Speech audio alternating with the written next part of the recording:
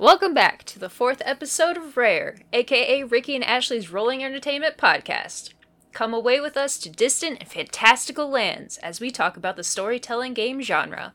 Whether it's an impromptu base or a pick-your-own-adventure, we list some games to kick your creativity into high gear as you venture alone or build a story together with others.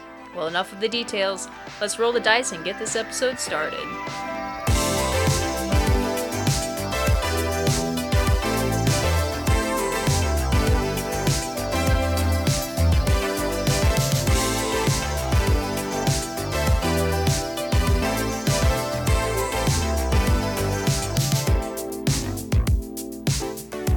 Episode 4! Yeah! So exciting. Welcome back, everybody. I'm your host, Ricky. I'm your other host, Ashley.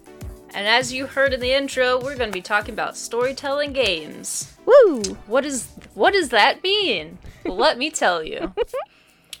Storytelling games are where players are provided with conceptual, written, or pictorial stimuli, which must be incorporated into a story of a player's creation. Some games prompt players to pitch a product, which frequently takes the form of a brief story or vignette. Other story game designs include those in which players don't create their own stories, but instead experience a story from the inside as one of the participants. Wow, that is a hard word when you're going fast. Games along those lines might present players with a particular narrative situation, after which the players will make a choice that affects which end to the narrative is told, with the results of this narrative affecting the player standing in the game. And that's a storytelling game. That was a mouthful. That was a story in itself. Really, right? Hey, it fits with the theme. It does. Alright, top 6 games in the storytelling category. Gloomhaven. It's a big beastie game that I haven't played. I've heard that, I know it's a huge miniatures game. Yeah. But I didn't really know it was like a story game. Yeah, I guess. It's kind of like a little bit of like a choose your own adventure, I think a little bit. Okay. It's very like D&D-esque. I just know the box weighs like 20 pounds. The box is really big and really heavy. I think the box is like 1 by 2 foot or something like that. It is pretty massive. It's pretty chunky. It might not be quite that big, but it's also very expensive. But with all the content, you know, it's pretty worth it. I guess. Then we have the Seventh Continent. No idea what that is. Nope. Kingdom Death Monster. Nope. No idea what that is either. Sherlock Holmes Consulting Detective. Hey, talked about that last episode. Yeah. Dead of Winter. Womp womp. I've played that one. That crosses over into like multiple categories. We'll talk about it. We'll talk about it eventually. Eventually. And then Time Stories. Hey. Looks like I'm gonna get bonus points again this episode. Oh, I have the official stats for how big the Gloomhaven box is. It is 16.2 inches long, 7.5 inches wide, and 11.8 inches tall. So. But do you have the official weight of the box? Give me a second here. I think I could pull it up. It is probably at least 10 pounds. It does weigh 20 pounds. What? I guessed right. Yeah, 20-pound board game right there, folks. So it's worth every pound. It better be. I'm pretty sure the price is like $120. Yeah, I think it is. But it's, you know, a 20-pound game. But I've heard it's super fun and the miniatures are beautiful. Oh yeah, I have heard that. It's gorgeous. Still good. So just a disclaimer, I do have my setup in my art room, but in my art room I have my pet rats, Dawson and Hammy, they do like to make noises from time to time. So if you ever hear like a clanking or knocking or like little chittery sounds, it's just them. It's not a ghost? Nope, not a ghost. Just little rat dudes. And that's my story. Ta-da! I like that story. It's a pretty cute story because it's about cute rats. Stay tuned for more rat noises. Coming to a podcast near you. So, you want to start us off today, or should I? Nope. Okay. That was a firm nope. So, I guess I'll start then. Sounds good. I'll start off really light. It's a game called Action Cats. There's also a variation called Action Pups. They run the same way, except one has cats and one has dogs. It's 3 to 6 players, 20 to 45 minutes roughly gameplay. It's published by Together Studios. It's TWO Together. It's a little play on words there. And it's designed by Keith Baker and Jennifer Ellis. So this game is really fun. It's got a deck of cards, and the cards are double-sided. On one side of the card is a picture of a cat or a dog, depending on which game you get. And then the other side has kind of 2 story prompts. So what happens is the judge draws a card, and they look at the cat side of it. They give the cat a name, and then the other players have to use one of their cards to give an embellished story of the cat or the dog. Okay.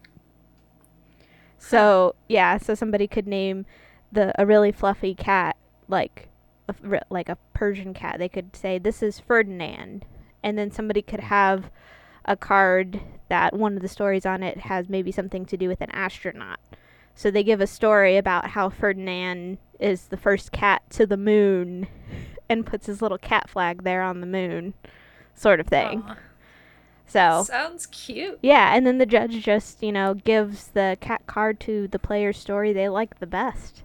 So it is okay. Yeah, it's just a fun little quick, so prompt like game. Apples to Apples or Cards Against Humanity, but with more story to it. Yeah, and okay. Pictures of cats or dogs. So yeah, which is always awesome. I know. Animals. If I remember right, this game was one of the games that was kickstarted, and the if you gave to the Kickstarter, I think you could, if you gave so much, you could give a picture of your cat or dog. So that's cool. So it's special stuff like that sometimes. Yeah, they're all real pictures of cats and dogs. Nice. So there's not any it's not cartoon animals, it's real cats and dogs. If that's like up your alley. But it's a cute little game, and I mean, if you're looking for something light that has a storytelling element to it, this is pretty up your alley because it's just it's very Apples to Apples-esque a little bit. So if you played that, this one might be a little bit more up your alley to start delving into a little bit. Alley cat, haha. Alley cat. Alright, so my first game, I'm going to talk about a pretty classic one. It's called Once Upon a Time, the storytelling card game. It's for 2 to 6 players, it runs about 30 minutes. It's published by Atlas Games, and the designers are Richard Lambert, Andrew Rillstone, and James Wallace. So, in Once Upon a Time, you... depending on how many players you have, depends on how many cards you start out with. But you get so many cards, and then you get one happy ever after card, which is like how you want to try to end your stories. Okay. So, to start the game, there's there's two editions to this game. There's a first edition and second edition. And one edition says that you draw a card, and whoever looks the most like their card, if it's like a person, that's who goes first. Uh-huh. The second edition says, like, if you draw the card, whoever card is closest to the letter A gets to go first. So there's a couple different ways you can try to, decide who the starting player is. If you don't want to be too mean about how people look, maybe. yeah. Or you could just be like the youngest player goes first or something like that. So in your hand, you're going to have these cards, and they're going to have like certain words on them. It could be person, place, object, location, kind of thing. So what you're trying to do is you're trying to empty your hand. And how you empty your hand is you tell a story, and as you're telling the story, you lay down cards from your hand and use those in your story. But they have to be relevant to the story. Like, you can't say, this girl, she walks through the forest and she sees a frog and then continues on her way, and you lay down the frog card. Like, the frog's not important to the story. That she's never going to see the frog again. Yeah. So you couldn't really play that. But if you say, the girl walks through the forest, she comes across a frog, and the frog speaks, and she finds out that it's actually somebody with a curse on it. Now the frog's important. There's a point to the frog, so then you could play the frog card. Gotcha. Okay, so it has to have a point. You can't just be laying cards down willy-nilly. Right. So you tell the story as long as you can keep playing cards. If you get stuck, you can pass willingly on your turn. And if you pass, you have to draw a card. If you start to like drag on and your story's starting to not make sense, people can kind of like make you pass. They're like, hey, you're kind of just, not making sense anymore. Just give it up. Then you're done and you draw a card. There's two ways you can be interrupted, where somebody can take the story from you without you willingly passing. So if they have a card in their hand and you say something that's on their card, like, so the girl's walking through a forest. If somebody's got the forest card, they can lay that down and they'll take over the story from there. There's also cards that actually say interrupt on them, and it might say like interrupt a person, interrupt an object. So like the story could be going along and the person says, and the girl finds a mirror, and they lay down a mirror card. Well, that's an object. So if the person has an interrupted object, they can lay that down and take the story from there. Okay. So there's different... Go ahead. I was going to say, is it a very, like, passing the story kind of game? Yeah, so you kind of... It's all about emptying your hand, but there's different ways where the story can be passed off, so it's not just one person telling the story. It's everybody playing is telling the story. Okay. But there are, like, a couple limitations. So, like, if somebody takes over the story and it's starting, and they take it in a completely different direction, and it's just not making sense anymore, it's just really starting to sound really silly, everybody else can actually, like, vote, like, hey, this story isn't making sense anymore, and that person has to stop, and the person to their left picks up the story. Okay. So there's different ways of making sure that the story's still cohesive, that it makes sense, but still, like, passing it around to everybody. Okay. And then there is actually a penalty, like, if somebody tries to interrupt and they do, like, a really bad job about it, or if people agree that, like, their interruption, doesn't quite fit where the story's going. Like, they can, like, say that interruption doesn't count. The person who tried to interrupt discards the card that they try to use, and then they actually have to draw 2 cards instead of 1 card. Okay. So you can't just try to interrupt somebody just to interrupt them. It has to be, like, kind of for a good reason, or a good way of transitioning the story. So it's a little bit of a co-op-y kind of thing, because everybody's working together to make a good story. Yeah, but everybody's got their own personal like ending card, and like you're trying to get rid of all your cards and then lead the story to your ending card and finish the story. Yeah. Okay, that's kind of fun. But the story still has to make sense. Yeah. And, you can vote as a group of if it makes sense or not. Mm-hmm. I like that. So, yeah. It's also a good thing, the way that the cards are set up. There's even a thing in the rule book where it says, you could draw, so many cards and then try to use it as, a writing prompt if you're kind of stuck with the writing. So you can use it also as, writing prompts instead of just playing the game. Oh, okay. So it's got a few uses in it. That's really neat. I haven't played that one, but I've heard about it. I've been wanting to play it. Yeah. And it's got a few expansions.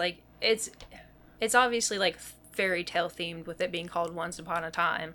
Mm-hmm. But you can get expansions for seas, so I'll add stuff for boats and all that stuff into it. There's a night expansion, and there's just a couple of different expansions to add more word cards into the game, so you're not stuck using the same ones over and over again. Oh, okay. That's nice. Yeah. I like that. It's a very lovely game. It's a good, obviously very storytelling game. Yes. It's a very story-heavy game. Yes. But it's kind of a good icebreaker game, too. Yeah. I would think. Yeah, I can see that. Maybe you're with a new group of friends, and this is the kind of game where you pull out to kind of maybe get a good feel on everybody's kind of idea making process a little bit, or how they think about things maybe, or yeah I like that. Well, my next game is kind of in a similar vein. You can use Once Upon a Time to help write a story. This game will help you build a civilization. It's called Icarus. It is a 2 to 5 player game. It's kind of long. It can run 2 to 3 hours. It's published by Renegade Games, and it's designed by Spencer Stark. But yeah, the point of Icarus is that you are building a civilization. So if you're, working on a D&D campaign and you want some old civilization to be in it, this is a good basis to kind of build it a little bit more naturally, and not, if you're having a little trouble figuring out what happens to the civilization.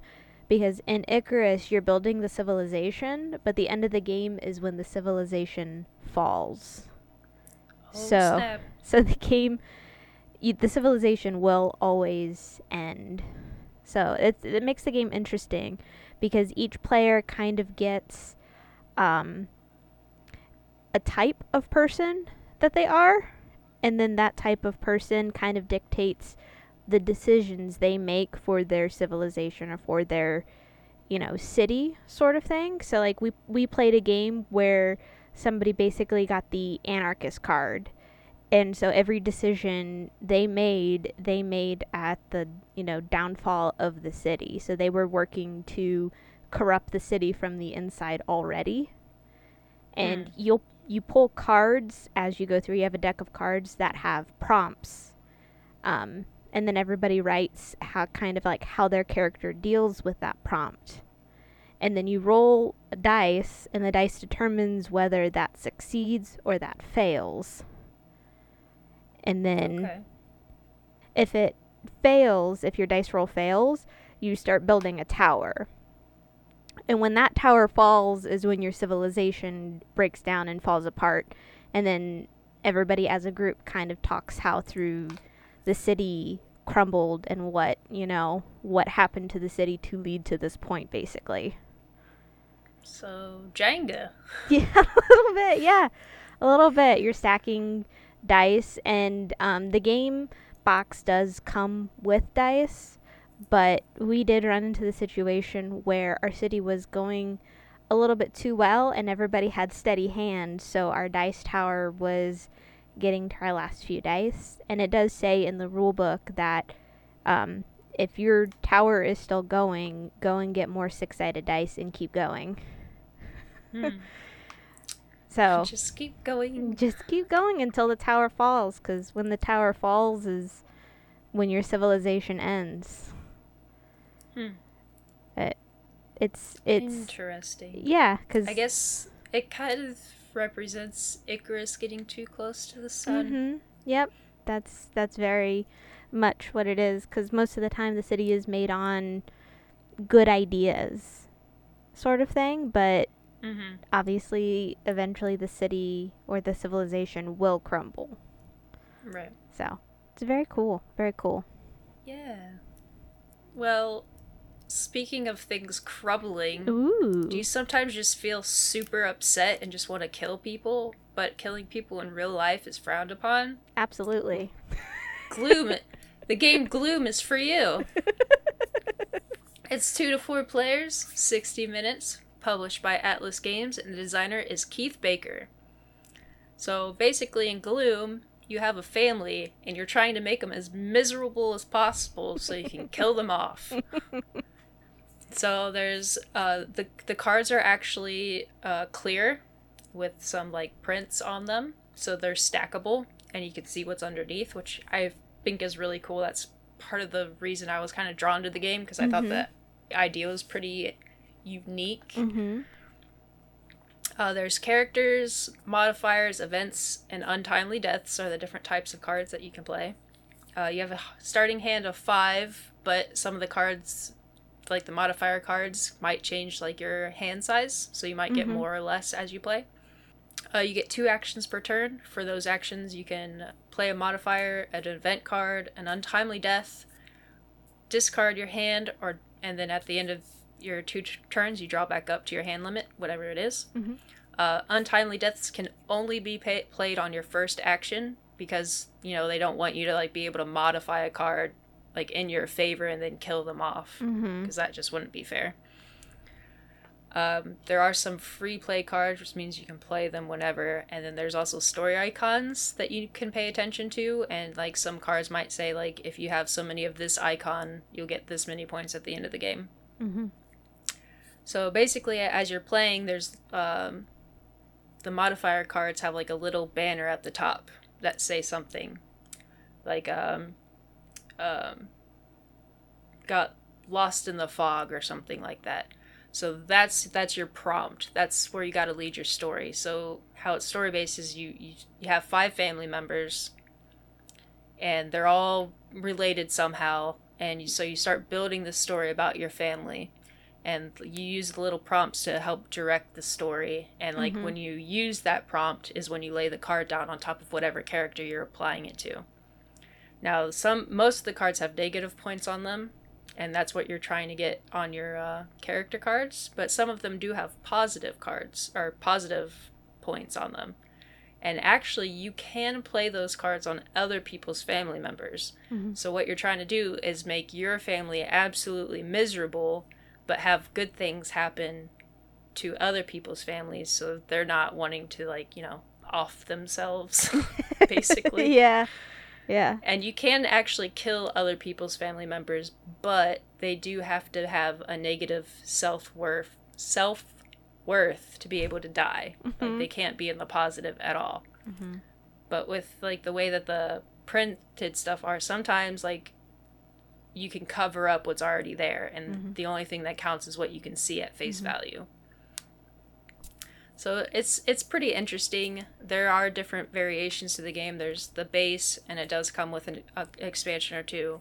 There's a Cthulhu-themed one. There's a fairy tale-themed one. There's a space-themed one. And they kind of, you know, have characters that, you know, allude to, like, the nerdy references. Like, the space one makes references to, like, Star Wars and Star Trek and stuff like that. So it's pretty interesting seeing the different themes. Yeah, they all play the same, but just the different story things you can make out of it are fun. Yeah, because we have the base Gloom and then the expansions that go with it. So one of the expansions is it introduces cousins, and so the cousins can go around to different families. They can kind of go around the table, which it's fun. It gives you another family member to add, and you'd start playing cards on, but then that cousin can leave and go somewhere else too. Yeah, I think the other expansion that we have introduces, like, monsters. So there's like a ghost and a vampire and werewolves that you can like use in the stories. So it adds another like layer to that too. Yeah. So it's a good depressing. But it's so fun. Like, it's funny, yeah. It's so morbid, but at the same time, like sometimes you just like have fun, like telling how bad things happen. Yeah. Like it's really unique, and like trying to think of like different creative ways of bad things happening to people. Yeah, and I'll have to say I haven't seen cards like that before, so that is what, kind of drew us to buy the game too, was the cards themselves are clear and see-through, and it's definitely interesting. Yeah. I like it a lot. Well, my next game is Stuffed Fables. Teddy bears? Yeah, teddy bears. It's a 2 to 4 player game, 60 to 90 minutes. It's published by Plaid Hat Games, and it's designed by Jerry Hawthorne. So, Stuffed Fables is, the premise is it is a little kid's stuffed animals are kind of brought to life because their child is having nightmares, and they're trying to banish the nightmares for the child. So it is a RPG type game. It is a GM less, which means it doesn't have a game master. The book will tell you what to do and what you can do and what you can't do. And the really cool thing about the book too is it's also a map. Okay. So, if you know how RPGs generally work, is that, you can only move so many squares in your turn. The game does come with little figures. It comes with figures for the players. And so there is a teddy bear. There is kind of a... Oh, what was the little doll that Lilo had in Lilo and Stitch? It kind of looks a little bit like that.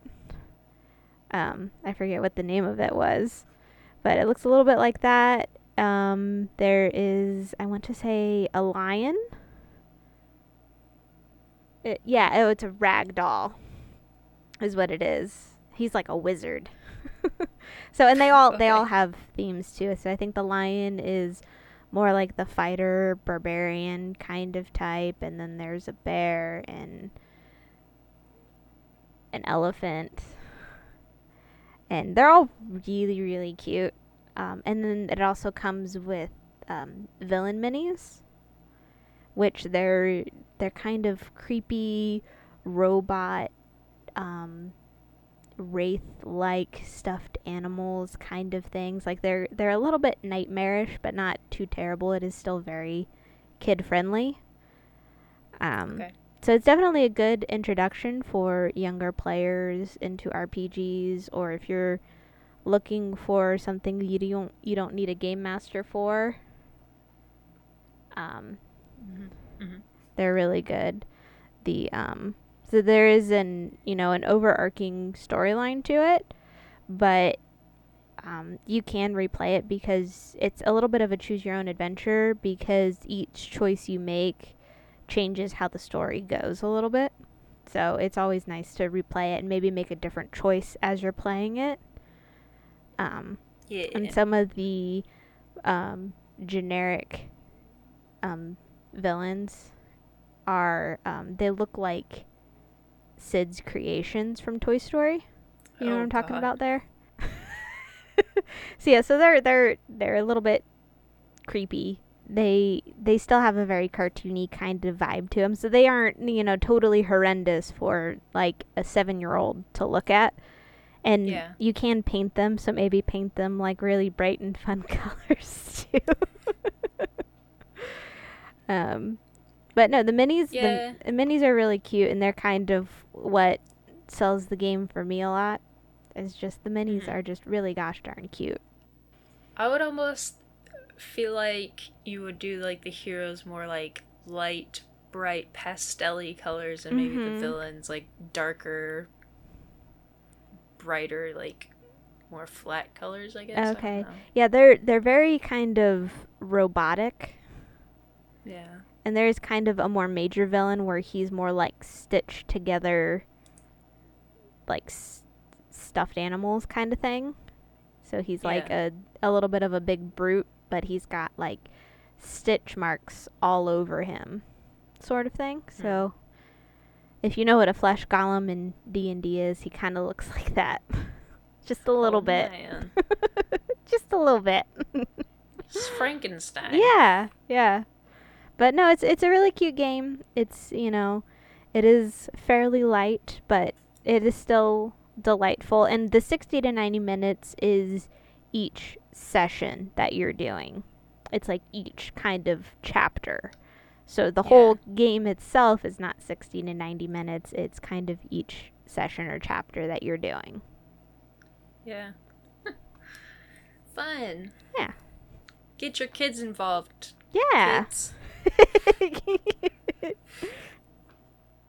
All right. What else you got? My next game is called Legacy of Dragonholt. Ooh. So it's kind of it's like a D&D, but again, like without a dungeon master, because it is more of a choose your own adventure kind of. So it's 1 to 6 players. You can play this one by yourself because it is like in a book that you like read with. So you can play this by yourself. It is 60 to 999 minutes. So I think basically it's just you kind of play until you don't feel like playing it anymore. I think that's what that's supposed to mean. Okay. Because there's different sections that you can play, so you can play like more than one section at a time, and then there's like different like parts to it, so you can just keep going. So it's basically kind of just play until you don't feel like playing. You put it aside, and then you can pick it back up later and play some more. Okay, gotcha. But it's published by Fantasy Flight Games, and the designers are Nikki Valens, Daniel Clark, Tim Flanders, Annie Vandermeer Mitsoda, and Greg Spiritis, something like that. So it comes with a map, a journal, item cards, activation tokens, a rule book, a character creation book, a quest book, or multiple quest books, and then like a village book. Jeez. Yeah, it comes with a lot. So like there's a lot of stuff going on, but it plays pretty simple. So basically you just use the character creation book to make your characters. You start off with like 6 skills that you can pick from. With the character you pick like a race, what you look like, background, that kind of stuff, like where you're from. Okay. And so it is an RPG. Like when you go through the story and you're making decisions, you definitely want to think of like, how would my character react to this? It's not like how you would react to it. It would be like how your character and its surroundings act to it. Oh. And then so then there's like a story tracking sheet. And so like sometimes like you might read a section and it says if you picked up this item, mark this like N5 on the story tracking sheet. So you'd mark that off, and then later on you might be like, if you have this item marked off, then this happens, if not this happens. Kind of thing. So if you have that item, something might happen. If you don't have that item, something else might happen. That's neat. But everybody, if you're playing with more than like yourself, everybody gets an activation token, and that's basically you get to make a decision, and then once you make the decision, you turn it down, and then once everybody makes a decision, everybody refreshes their tokens, and you can make a decision again. Okay, so it's just kind of to make sure that everybody gets a turn to do something. Yeah, so it's not just like one person does like 6 things in a row. Right. And then there's also like time is tracked. Something might say like 3 time has passed, and it's just kind of like help realize like some things take longer than others. It's not like super important, but it might change the time of day or something like that. Okay. But it is one of those things where you start off, it tells you to read, the introduction, and then it'll say go to, 1002. And so you go to that paragraph and you read whatever's there. And then it will give like a couple options, and then that's where somebody picks like what their reaction is to that situation. And depending on which one you pick, there's another number beside it. And so whatever one you pick that number, then you go to that number and you read it. But anytime, the reason why it's important that people make decisions is because some things will be like, this happens to you, and it will say the word you, and the you applies to whoever made that decision. Okay. So that's why you also want to like take turns doing it, so like all the stuff's not happening to the same person. Yeah.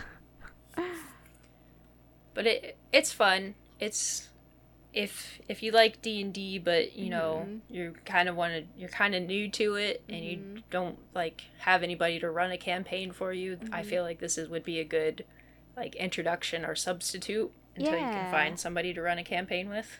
And I like it. It sounds pretty character building a little bit too. Like if you're not really sure about like situations your character might find themselves into, it sounds like it might be fun to run them through that.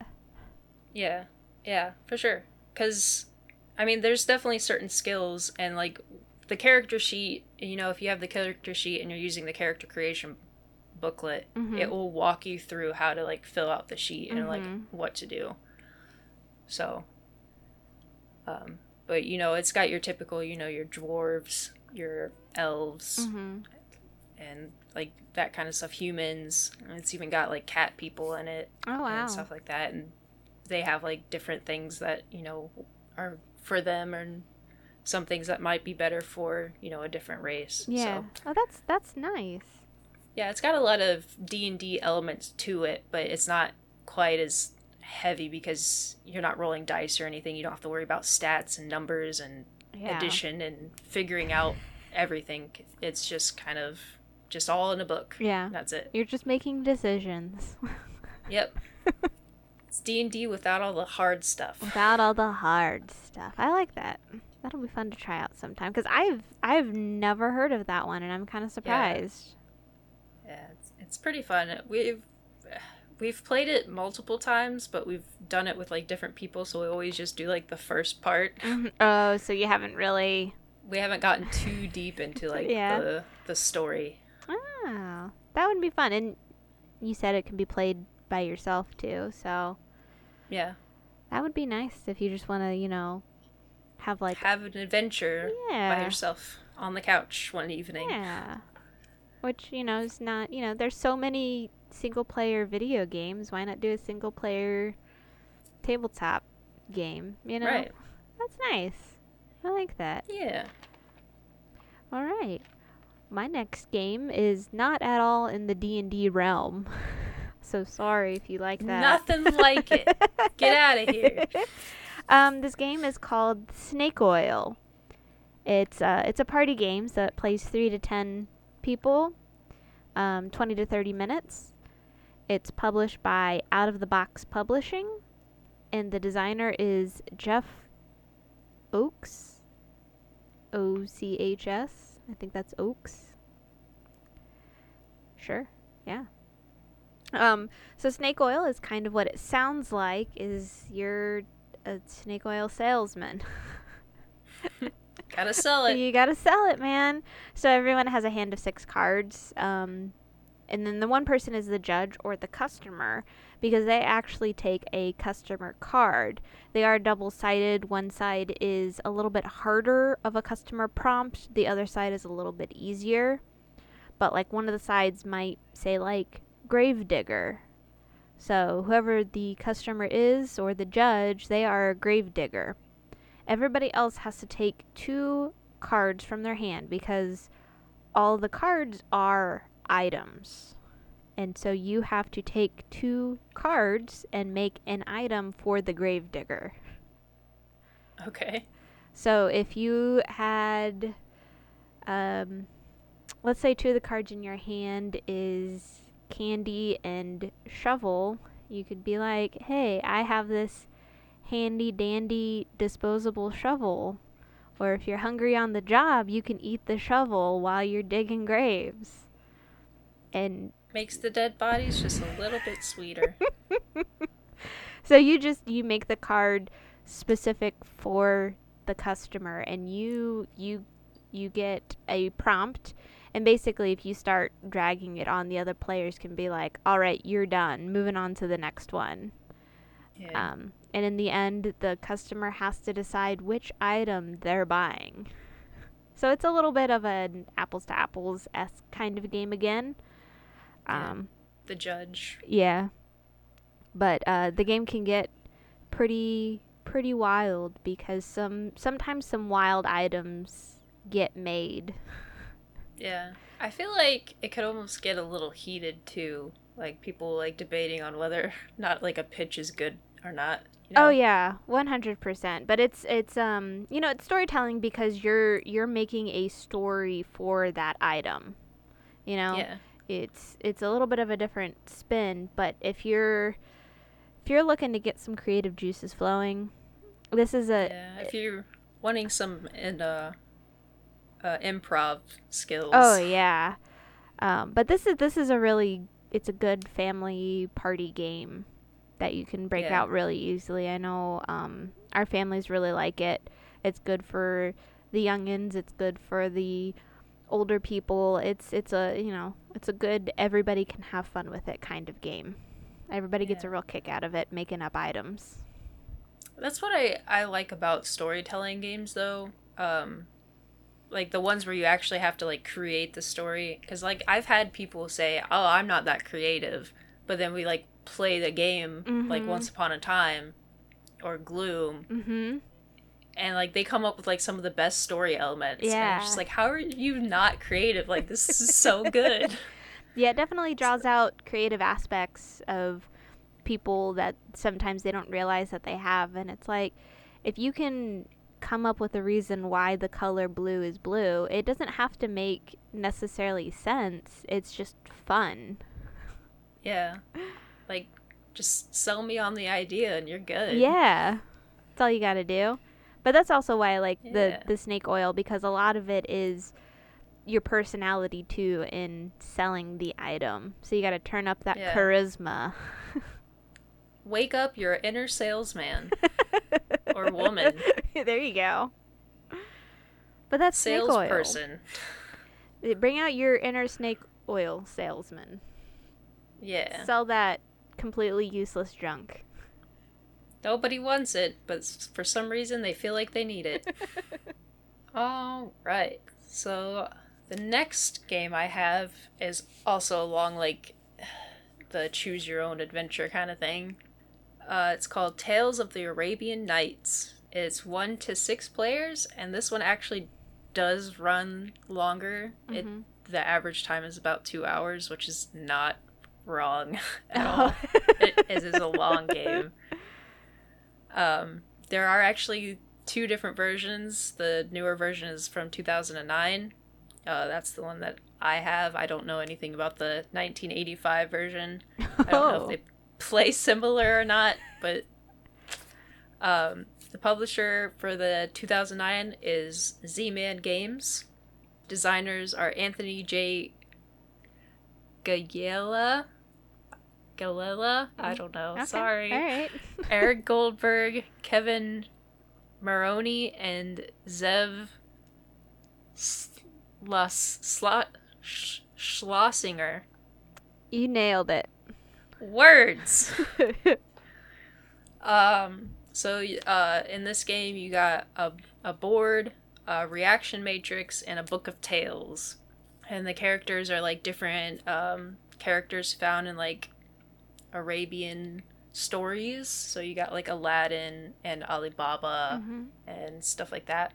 there's story points and destiny points. So at the beginning of the game, before you really, like after setup, you have to pick a number of story points and destiny points. Mm-hmm. Those two have to equal up to 20. So you can do like 10 and 10, 9 and 11, 5 and 15, whatever you feel like doing, but you like keep those hidden. Like that's your secret goal. And so as you play and you get story and destiny points as you do different things, like once you hit those two numbers, mm-hmm. like you start the end round. Like it's the last turn. And then there's wealth. You start off with 3 skills, and as you play, you might lose those skills, or you could gain more skills, or you could master a skill. And then there's quest cards, which make you, like, you everybody reads their quest cards out loud, and then as you play, the quest cards aren't, like, a mandatory thing. It's more of, like, an optional thing, but you could get more points for it, or something good might happen because you did it. And it kind of just helps you, like, move across the board a little bit more. Makes you, like, maybe explore a little bit more. There's morning, noon, and night tokens that you have. Because there's the encounter deck that you have. And some cards might depend on, like, what time of day it is. And so, like, you start off with the morning token, and if you go through the encounter deck and have to reshuffle, then you change it to noon, and if you do that again, it becomes nighttime. Okay. I don't think we've ever played it to the point of, like, getting to nighttime. We might have made it to noon, but most of the time it's morning. Yeah, it's just always morning. All the time. So on the board, there's different continents. And there's, like, different little, like, points that represent, like, maybe a city or mountains or the sea, different little things. And those can kind of determine, like, which story you have to read. And then there's wealth that you have to worry about. Like, you might gain or lose wealth depending on what happens, but your wealth determines, like, how many spots you can move, and if you can move so many spots by, like, land or sea.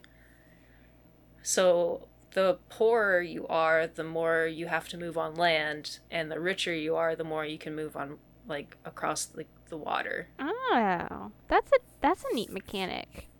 Yeah. And it's all split. Like, let's say there's, like, a 3 and a 4.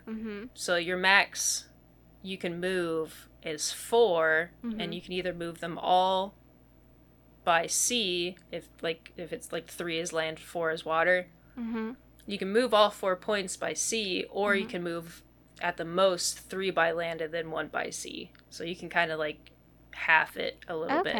Okay. So the bigger number is your most, and then the smaller number is, like, how much you can move at least by the other one. Okay. It's a little bit more complicated, but once you, like, if you were to see it, it would make more sense. Yeah. Okay. So when you draw an encounter card, there's usually a bunch of numbers or letters on it, and that, like, starts you out. Like, you start on that paragraph or listing of what's happening. And then you'll maybe have to roll some dice to pick, like, what you're interacting with. And then there's a reaction matrix. So it might say you encounter a genie. Refer to matrix H. So on matrix H, your reaction choices are grovel, converse, trick, bargain, attack, flee, or avoid.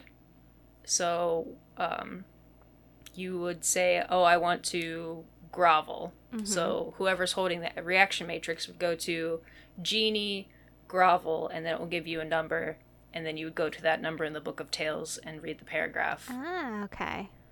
But there's also a die that has, like, a plus and minus on it that you always have to roll, and a blank spot. So if it's a minus, you take that number and you subtract 1. If it's a plus, you take that number and you add 1. So there's, like, 3 paragraphs to every, like, situation that you could possibly encounter. It's a lot of information to get going, but once you start playing and getting a feel for it, it goes a little bit smoother. Mm-hmm. But that's why it takes so long, because like there's so much to one person's turn. Yeah. And then you read it, and then what happens is if you have a skill and it says like say there's two responses to the paragraph, mm-hmm. and you have a skill, you can choose to use that skill, mm-hmm. and maybe something better will happen instead of if you didn't have the skill. Yeah. And then what happens is if you master a skill, mm-hmm.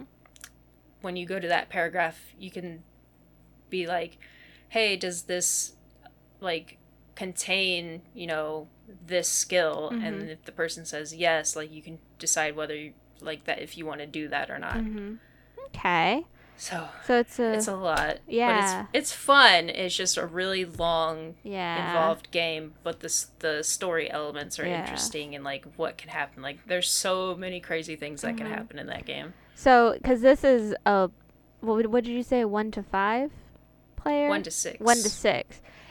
Does it drag between the player turns? So if somebody's turn is going, do you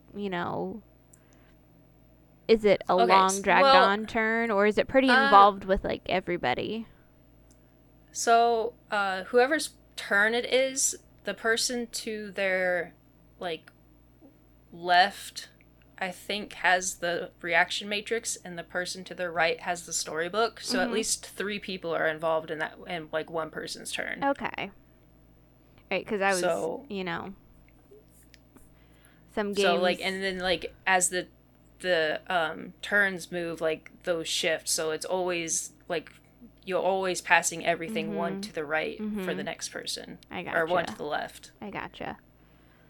So, I mean, it might be kind of boring a little bit as the person's like deciding what to do, rolling for everything, and then like having to read it. But the stories are interesting enough that it doesn't necessarily feel like it's taking that long, as long as everybody's actively like keeping up with their turns, and not taking too long. yeah, I get that. But, yeah, but that's another, that's when you could just break out and play by yourself if you're feeling like, I'm gonna play a story-driven game, but I'm by myself, and that sounds like a really good choice to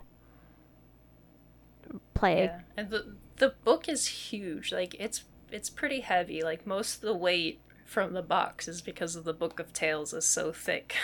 That one, yeah, that sounds like it's a very intensive, like, choose your own adventure kind of game, which those have always kind of interested me. I don't think I've ever played one of those before, because I know there is a choose your own adventure game. I think it is called like Choose Your Own Adventure. Yeah. And I know it's kind of a choose your own adventure, but kind of not. Like you get to decide like which like how you react to it. Yeah. But it is kind of like a luck thing too, like depending on what you draw and how you roll and stuff. Yeah. So it does make it interesting. Yeah. So I've got one more game to talk about, and it's called Wing It. The game of extreme storytelling. It's 4 to 7 players, another kind of party game, 15 to 90 minutes. It's published by Flying Leap Games. I couldn't really find who designed it, but I think the publisher designed it. It's Flying Leap Games. Okay. Because they ran a Kickstarter for it, and they've kind of started getting into some more games.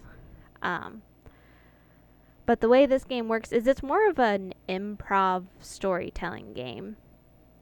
So everybody has a hand of resources, which are, there'll be items. And then one player is the judge, and they will draw a situation. So maybe the situation will be, there's a fire in the theater. And then every other player has to use 3 of their resources to resolve the situation. So they have to kind of like the Once Upon a Time, the resources have to make sense for the situation that they're trying to solve. They can't just be like, oh, I have a fire axe to chop down, the wall, and then I have a snow cone to douse the fire, and then I have a really awesome looking cloak. What does the cloak do? Yeah, so you kind of need a reason for your resources. And some really wacky stuff can happen, because this is another, good for everybody kind of game. It's another apples to apples kind of game where there's a judge, but you definitely delve more into the storytelling because you're using resource cards and you're telling a story of how, your character gets through this certain situation. Yeah. What is also really cool about this game is you can play it online right now.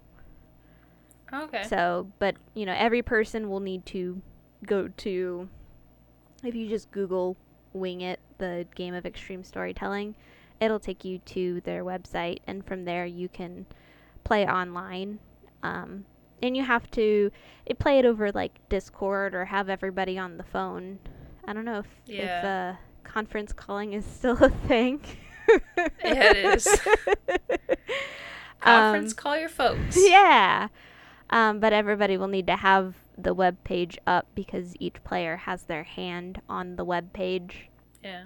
I feel like you could probably still play it in person too, but instead of having to have like the cards, you could just use your phone, so it's a little bit cleaner. Yeah. But it's a really cute game. There is a standalone expansion. I haven't played that one yet, but it seems to add some more situations, have some more resource cards, but the base game itself has a lot of cards. So, but if you want a little bit of because the standalone expansion is a bit smaller. So if you want a little bit of a smaller box, it's not a huge box to begin with, but the standalone expansion is a bit smaller. And I think it has more to do with kind of space and UFOs. It's a little bit more specific. Okay. But it's definitely got a lot of improv, kind of like the Snake Oil, where you have to use the items in your hand. But it was a fun game to play. It got everybody kind of acting out. I think there's different cards that says like players have to act out their stories, or they have to mime their stories. So just things like that. And it's another really good party game. It's a good game to kind of get people talking and kind of get their creative juices flowing a little bit. Yeah. That's fun. It'd be funny to like see people mime out what they're how they're going to get out of the situation. But yeah, that's Wing It. Wing It. All right, so here's where I get my bonus points because my last game is one of the top 6. Ooh. It is Time Stories. It's 2 to 4 players, 90 minutes, published by Asmodee and Space Cowboys. And the designers are Peggy Chasnay, I don't know, maybe it's French, and Manuel Rozoy. All right. You don't come here for the names. I mean, you kind of do, but... I mean, you could also read the names for yourselves when you buy the games, because we're so convincing. So, Time Stories, it's storytelling, but it's less of you telling the story and you more discovering the story. So, when you are playing the game, it comes with a deck of cards, and the deck of cards is one of those where it's got a blank card on top and a blank card on the bottom because they don't want you to see anything. And you, like, discover the cards as you go through it. Oh.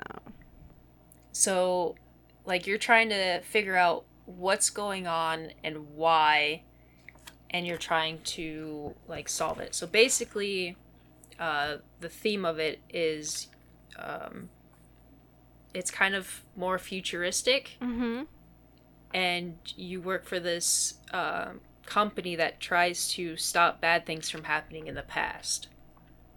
And so you get into these pods at the beginning of the story, and you're going back to a certain date and time to figure out what went wrong and to try to keep it from happening. Mm-hmm. So you're like correcting the past, I guess. So I really like this game. I like the concept of the game. I like the artwork of the game. But I always feel like we're doing something wrong. Like, I don't know if we're ever actually playing it right.